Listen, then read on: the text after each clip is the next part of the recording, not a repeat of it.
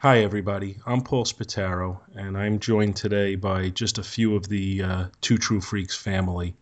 I'm here with Bill Robinson, Scott Gardner, sorry, uh, Luke Giaconetti, Chris Tyler, Gene Hendricks, and Professor Allen. It's a very, very sad day in Two True Freaks world. We lost our brother, Shawn Engel, yesterday, and we're all pretty devastated about it. We all knew Shawn had been sick, and we thought he was on the road to recovery. And then we got word from this, and it broke us all up a lot. So, for the time being, out of respect and out of love for Shawn, we're going to go on a temporary blackout on our shows. So, for me, that'll be back to the bins and listen to the prophets and just bear with us. We'll be back and we'll be as strong as ever. But for the time being, it's effectively a podcast moment of silence that we're doing. Guys, please step in whenever you want.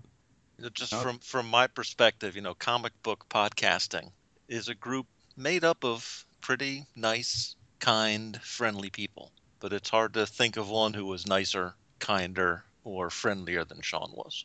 And on a practical level, he consistently put out consistently quality shows.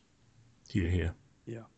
Uh, I'm just gonna miss the voice. It was a unique voice, and I'm not talking about in terms of what he presented. I mean, literally the sound of his voice. Nobody else sounds like Sean, and I don't think anybody else ever will. I don't know how you can be a baritone and nasally at the same time. Um, and I, mean, I was just listening to a show that it was just him and I, and nobody else sounded like Sean.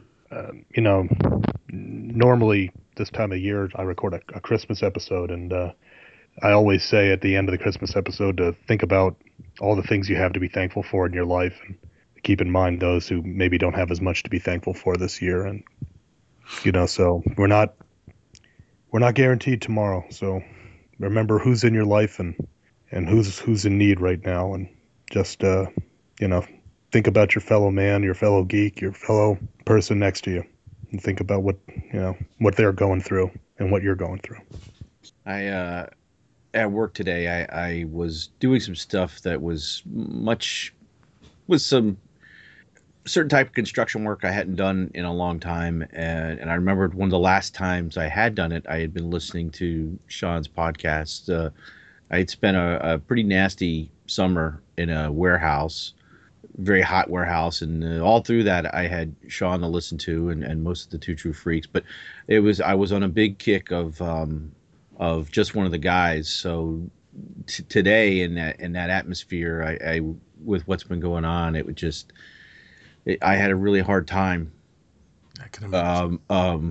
a few times today, and actually had to call my wife because I just kind of realized I don't we lose relatives, and I lost a lot of relatives at or my an earlier age, and usually you just don't think about people your own age or that you associate with. I guess I've never lost a friend um, like this. Even though I only met Sean one time in person, it's still all the hours of speaking with him and listening to him. It's something that you becomes a part of you, and it was just a really bad day. And I had to talk to my wife about it, and I've talked to some of you guys. Scott and I talked today. Paul and I talked today. So, and the many posts on Facebook. I had a hard time keeping maintaining my composure through the day. So, um, he really will be missed.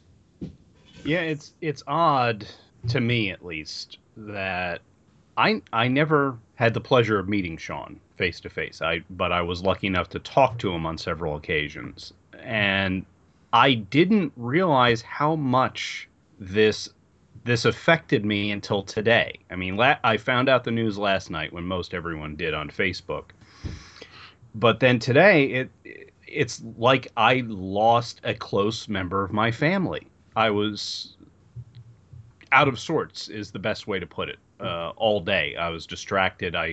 Luckily I had work that I could dive into and actually concentrate on doing. But at any time I had a break, I I couldn't help but think about Shawn and his family. And it's odd that someone that I've never met uh, just became such a part of my life that I would feel like this.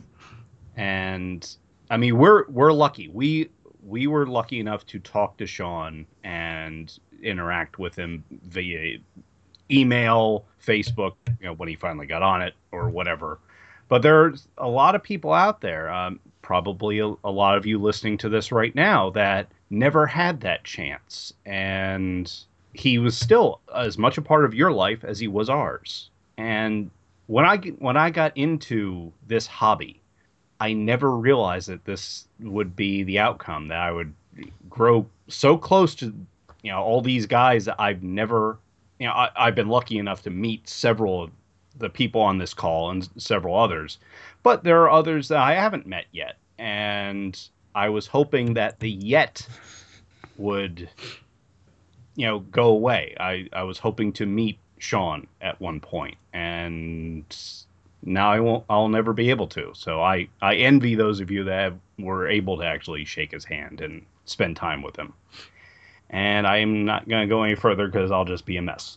Yeah. It's well said. The only thing I can add is, the thing about Shawn was he was a guy that he cared about what you had to say, and whether you were talking to him about Doctor Who or family or work or Green Lantern or anything, he cared and was listening, and he made you care about what he had to say. It's a lot of people just wait for the other person to stop talking. Always knew Shawn was listening, and that's such a rare thing nowadays, to have people that genuinely care about what you think and what you say, and that was Shawn. Just want to throw in one more thing before I throw this to Scott to close it out, is that for the last almost 2 years I've gotten to do Listen to the Prophets with Shawn, and it's become part of, or it had become part of my routine. Every other Saturday morning, Andy, Shawn, and I would get on the microphones at 6 a.m. and we would do 2 episodes of the show. And it's become such a part of it became such a part of my life that that's going to leave an emptiness there now. But I consider myself blessed to have had that, and that I had that chance to do a long project with him and feel closer to him. And even though I didn't realize the extent of how ill he was, obviously, the fact that in the last couple of months I had a chance to talk to him on the phone and tell him that I loved him. We had that conversation, and I feel blessed that I had that, and I treasure that. It's today's been a tough day. It's been a really tough day. I had plans today ahead of time, well in advance of all of this happening. And one of the things that I was planning to do, I had to go on Disney property today, for several things, and one of the big ones being kind of doing my wife's Christmas shopping. But I had planned, we haven't had an episode of Earning My Ears out in quite a long time, just because Scott Ryfin and I, our schedules just have not been in sync. And my schedule's been a mess, which is a lot of the reason why there hasn't been a proper two True Freaks out in such a while, until Chris and I just knocked out a recent episode of Growing Up Star Wars. Anyway, I really, I got up today. I didn't sleep well at all last night. This was all weighing on my mind and everything, and I really slept very little. And I got up fairly early today, and I charged up my cameras, and I got my recorder all ready, and I made sure I had plenty of space and everything. And I thought, I'm gonna try to, I don't know even know how to put it, not like take my mind off it, but just try to I don't know, whatever, forge ahead or whatever. And I got in the car and I was heading down there, and I couldn't seem to clear my mind at all. And I quickly realized, with my son at school and my wife at work and everything, it's like I didn't want to be alone. So I texted our friend Matt Hunsworth. I was like, "Are you at work today?" And I was like, "Yeah, I am at work today." And then, as Bill can attest to, I called Bill. I'm like, "Are you busy?" So I called and I talked to Bill for a while, but Bill, he was at work and he had to work and everything. So, it's the strangest feeling in the world to find yourself at the most popular theme park in the world at the busiest time of the year for that venue, surrounded by a sea of humanity and feeling completely alone. And that was kind of the feeling today. It was very melancholy. I mean, I was just flat missing my friend. And yeah, it was a tough day. And I know that we're planning to do some sort of a tribute show, and also I want to save the stories and things for that. But just a hell of a guy, and I consider myself truly blessed to have known him. And I'm concerned for his wife and his family, his children and everything. I hope they know that we care, and if they need anything from us, and of course we're reaching out to them and everything. But just so many mixed emotions through the whole thing. But just the biggest thing is just an overwhelming sense of just loss, which is what this is. It's a terrible loss for all of us, a friend, a brother, and to the network. I mean, the guy was a force, in this network, in this show. And I hope he never felt that he was. I hope he always knew that we really thought of him that way and looked at him that way. I mean, I respected the body of work that he did, and everything he was able to accomplish. I mean, he came into the network, and just you know Chris and I, and we were all talking last night, as we discovered, we all learned the news and everything, kind of stumbled into a Skype chat, just stunned by the news. And as we were kind of comparing notes, just realizing how much the guy had done, you know, and it's just amazing. It's a testament to him. So if I'm understanding Paul correctly on this, I think that it is appropriate to take this. Essentially, it's like a podcasting moment of silence in Shawn's honor, and I think it's very appropriate because he was such a big part of the network itself. So yeah, I think it's very appropriate, and just flat miss the guy. The only thing I just want to also say on behalf of the listeners, we are a family, we podcasters, and we speak to each other often, whether it's on Skype, on Facebook, you know. But if you're a podcast listener and you don't really interact with us, I would imagine that you feel a sense of loss as well. And I just want to kind of acknowledge that, because as podcasters, I think we put ourselves out there to you. We put our lives out there. We're not always sharing every personal thought we have, but I think you get to know us. You get to know us better than we get to know you, because you hear our thoughts and you hear our personalities and you know what we're like.